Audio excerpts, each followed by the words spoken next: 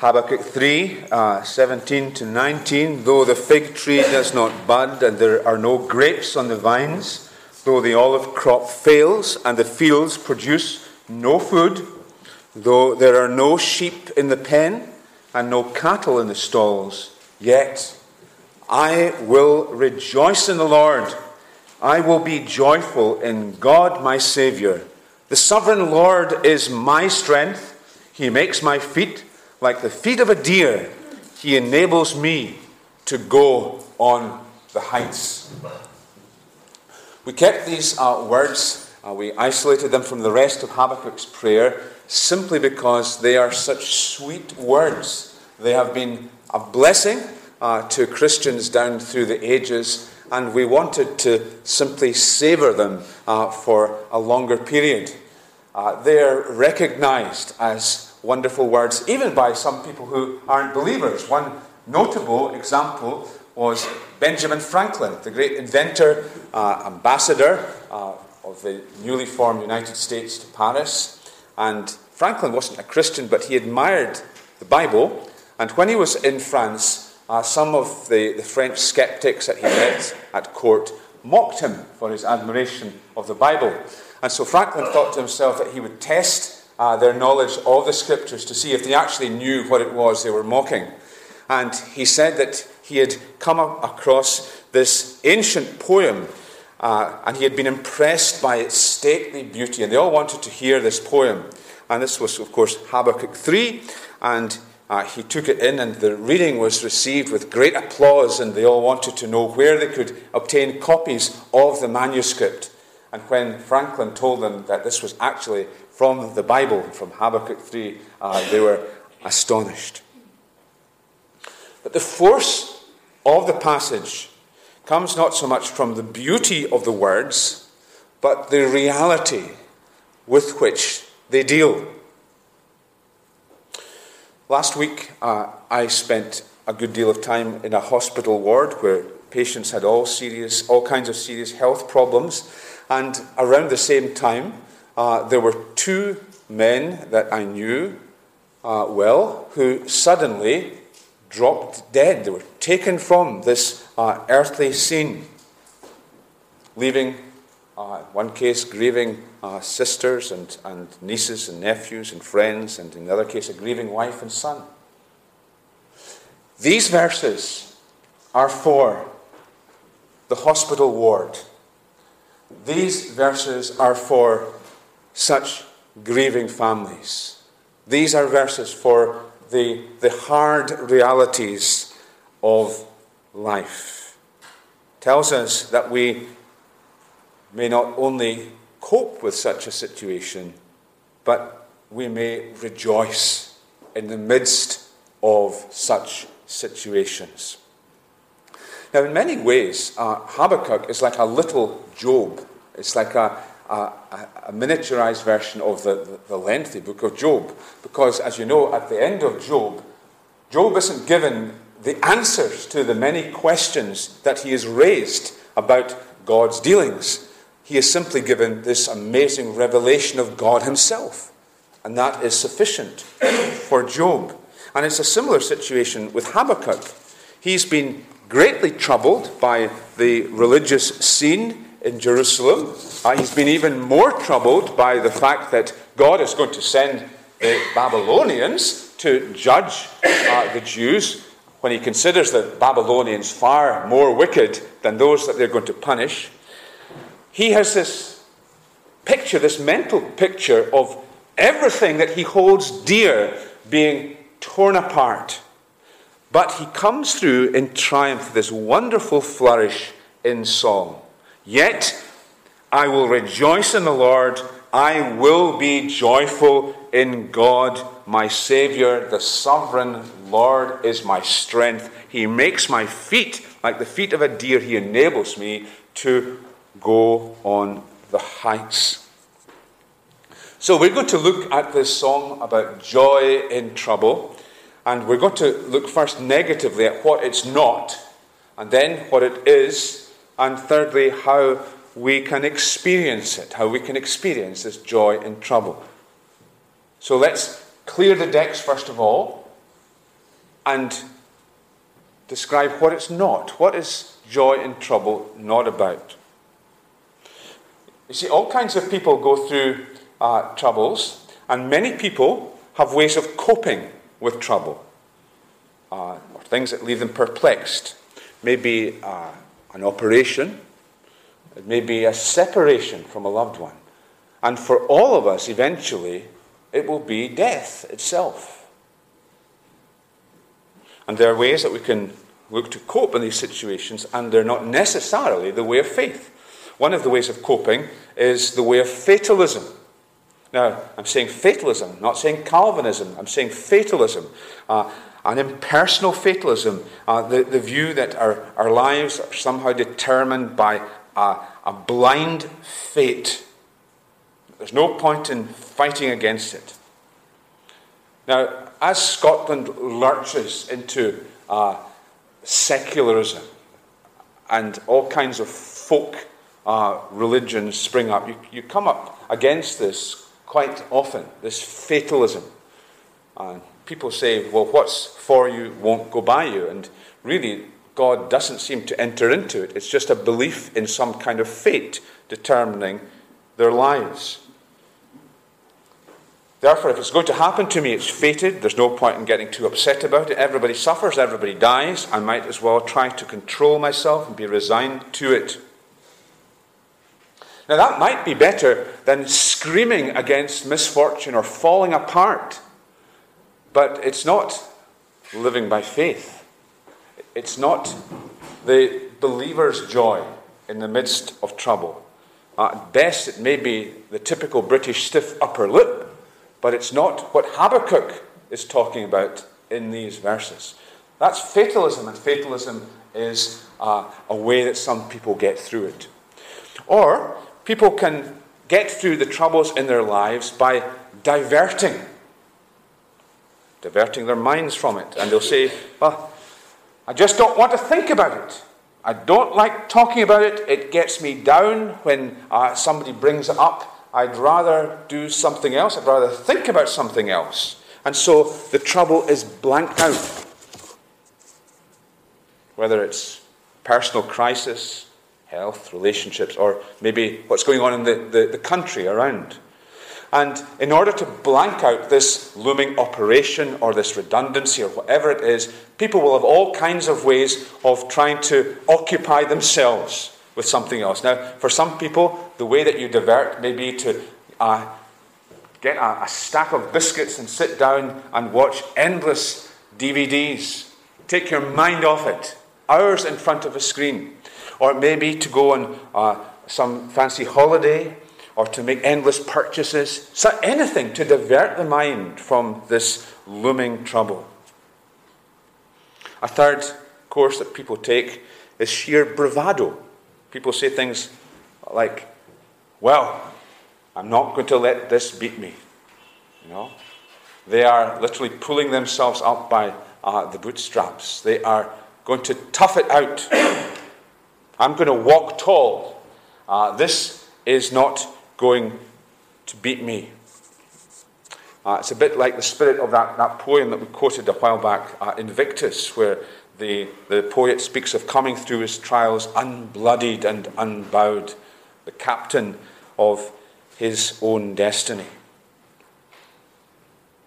So it's this I'm going to beat it idea. So that it's the opposite of the fatalist who thinks there's nothing he can do anyway, but it results in the same kind of stern, unyielding approach to trouble, and it's not the life of faith that the righteous are called to live through all the troubles of life.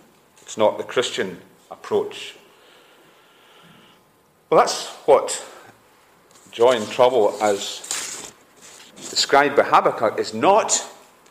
What is it that Habakkuk is speaking of? What is it? Well, it's the great privilege that comes to believers. Believers of all kinds can know what Habakkuk is speaking of.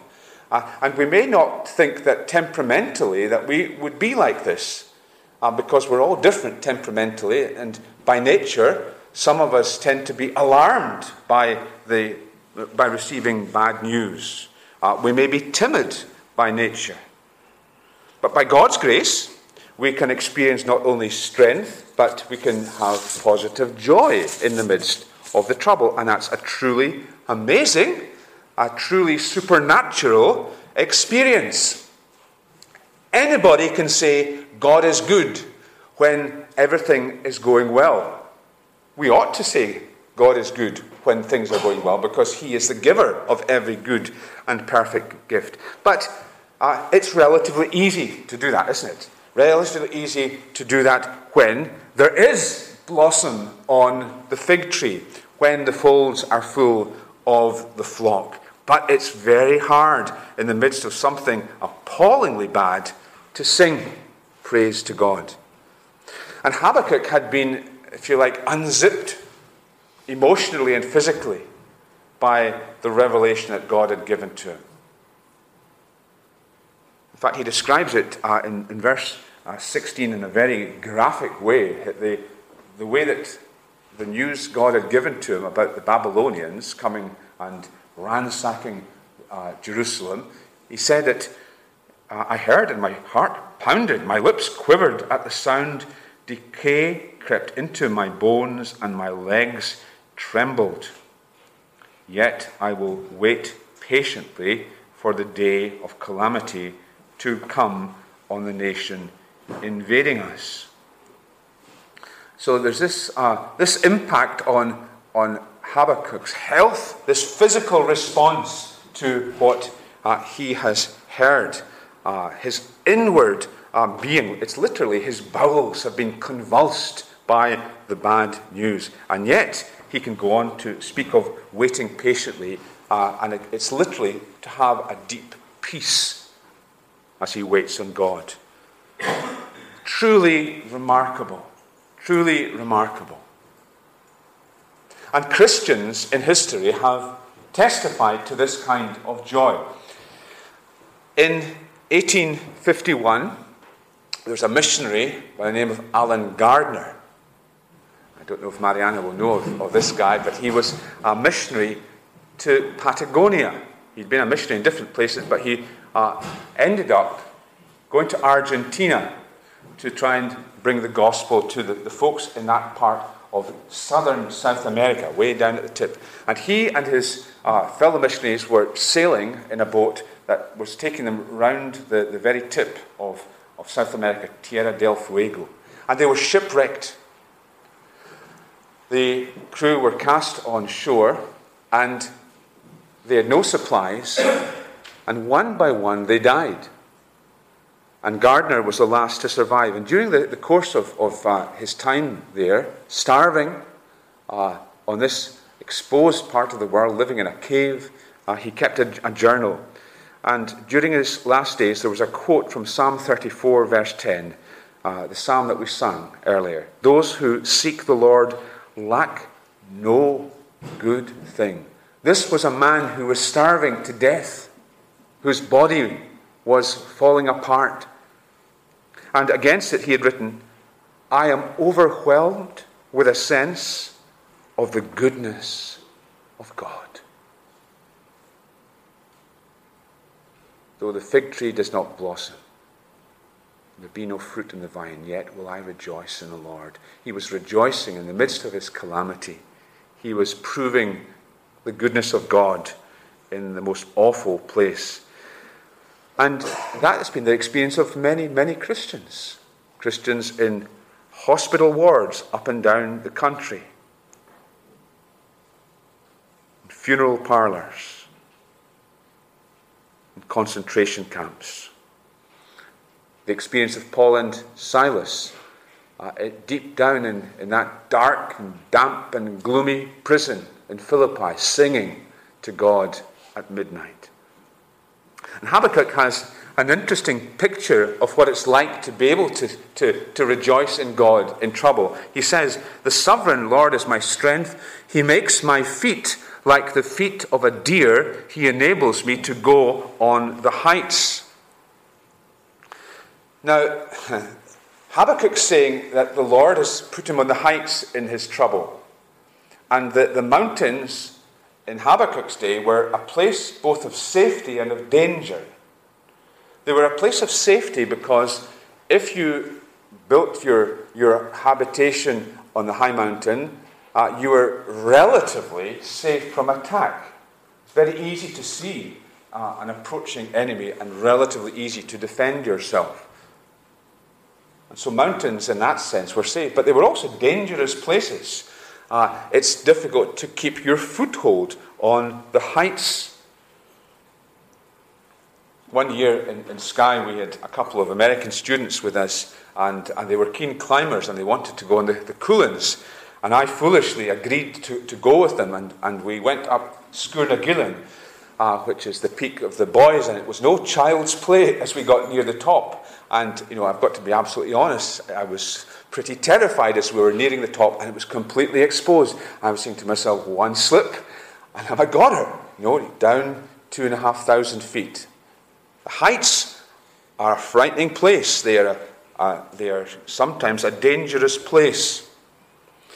And Habakkuk's song is saying that by looking to God, he's been given deer-like agility, deer-like safety on the heights. What's he mean? Well, trouble or suffering, perplexity, anxiety can make us or break us. For some people, they're brought near to God by their experience, and they know the exhilaration of praising God in bad times. But other people grow bitter. It's a dangerous place. Trouble pushes you up into the heights, and we respond in different ways to that experience. Some people get softer and more tender. They experience hardship and they're more sympathetic towards others, more understanding, and others become cynical. Some become humbler as a result of their experience, and others actually become more arrogant. They say things like, no one knows what I'm going through. And so, for the believer who finds strength in God, this experience can take us up to the heights.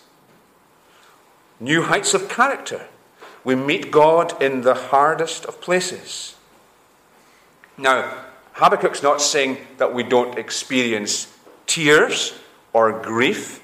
He's not saying that we hold it together as we go through this. He's described, hasn't he, how he felt as though he was undone physically as well as emotionally. He acknowledges he's in a bad way. But, nevertheless, even in the midst of trouble, not simply after the trouble's over, but in the midst of it, we can know deep peace and we can know joy in the Lord. His questions haven't been answered. The Babylonians are still going to come. They're going to ransack Jerusalem. And yet, he can look at the very worst things that could happen to him and say, I'll still rejoice. I'll still rejoice.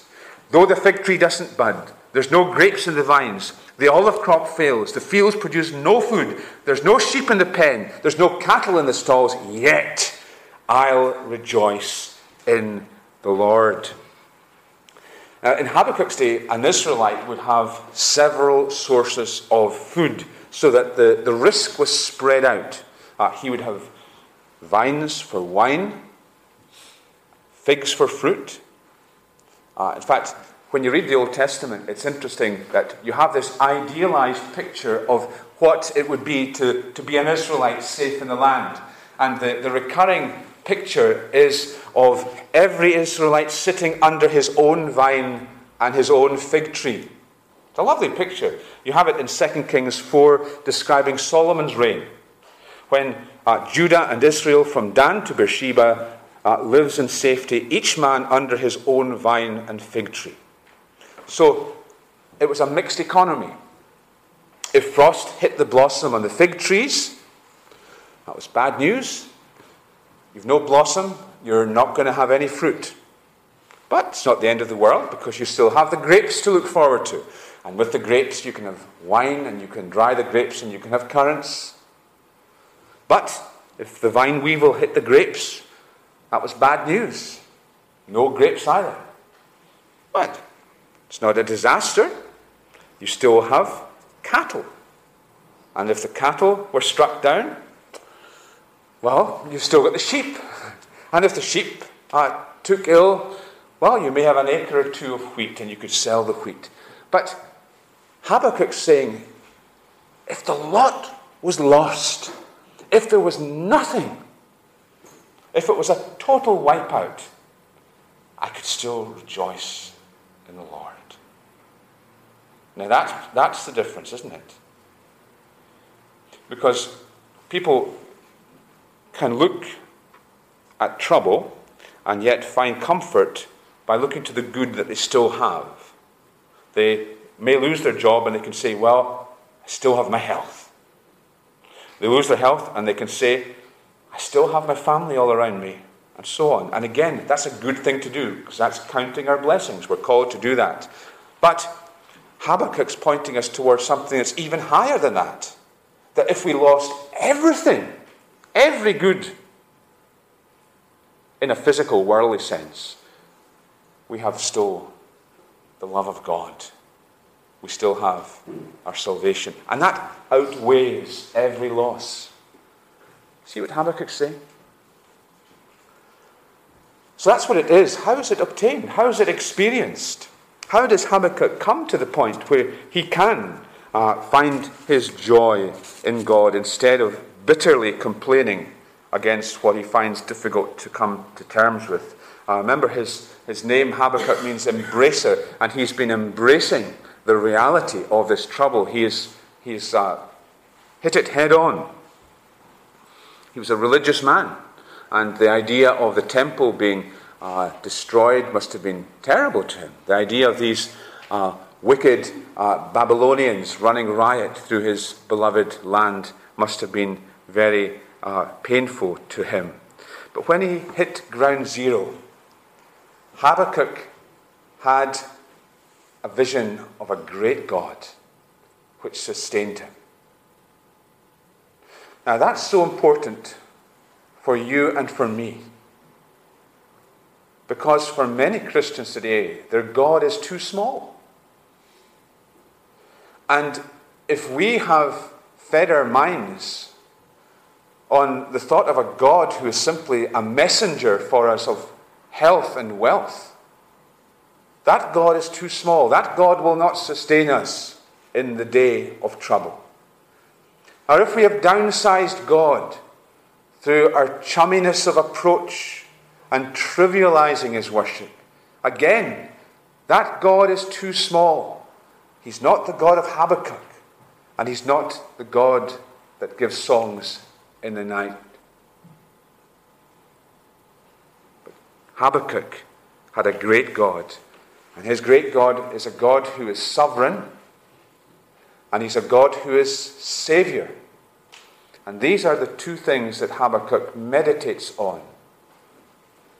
He declares that he will rejoice in the Lord, capital L, capital O, capital R, capital D, Yahweh, the sovereign God. And then he goes on to say, I'll be joyful in God, my Saviour. It's verse 18. It's a Hebrew way of writing poetry. You say the same thing twice, but you take it a little bit further in the second line. He rejoiced in the sovereign Lord, in the name that God revealed himself to Moses. I am who I am. Yahweh, the God who is in control of all things. The sovereign one, the King, the God who has ordained whatsoever comes to pass. And when you and when I am in trouble, we can look to the God who ordains whatsoever comes to pass and take our joy from him. We can say to God, you are the God whose eye is on the sparrow. Not one falls from the sky without you knowing it and having decreed it. I will trust in you. There is not one detail of my life over which I can say, God can do nothing about that. There's not one experience that I'll go through, but has not been decreed by God to draw me closer to him. So, when we go through hard times, we can say with Habakkuk, God is pushing me up to the heights with this experience. This is the Lord's doing. The sovereign Lord has done this. Let me respond in faith. Because remember, Habakkuk's been told that the righteous shall live by their faith through troubles. Let me respond to this trouble by faith. God has ordered it. Let me respond righteously with faith to what he has given. The heights, they shall not destroy me, but they shall be my safety. They shall be my blessing. I don't know if you know or remember, there was a 70s Christian song with a line that went, put your hand in the hand of the man who stilled the water. That's a good line.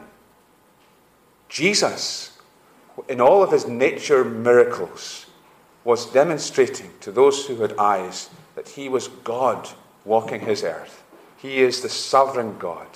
He is the God who stills the waters. We can put our hand in his hand, in the sovereign God. Secondly, Habakkuk speaks of the God who has brought him salvation. I will be joyful in God my Saviour. Not God the Saviour, God my Saviour. He has saved me. Now, to know that you're saved from hell, saved from an awful judgment, to know that God loves you, to know that God loves you so much that he gave his Son to take your place in judgment. What a perspective that gives. And it makes all our troubles seem so light and momentary compared to this great truth that I am loved by God and saved by his Son, Jesus. Puts everything into perspective. Therefore, that is what I will put my joy in. That is what will give me contentment and will give me a song. My salvation, God my Saviour. I will joy in this. Remember when Jesus sent the disciples out on mission, and they came back and they were full of joy because they had seen all kinds of wonderful things happen. People had demons cast out of them. People had been made well. People had responded to their message. And what does Jesus say? He gives them this mild rebuke. He says, don't rejoice over this. Don't rejoice that the demons are subject to you. Rejoice in this. But rejoice that your names are written in heaven. And Jesus says to us continually, don't rejoice in that. Rejoice in this, that you're saved, that your name is written in heaven. Get your perspective right. We had a lovely lady in our congregation in Barvis and Lewis, and she had to go one day and receive bad news from the doctor, and it came like a hammer blow. And her testimony afterwards was, she said, when I heard the words, the first thing that came to my mind were the lines of the hymn, if ever I loved thee, my Jesus, 'tis now.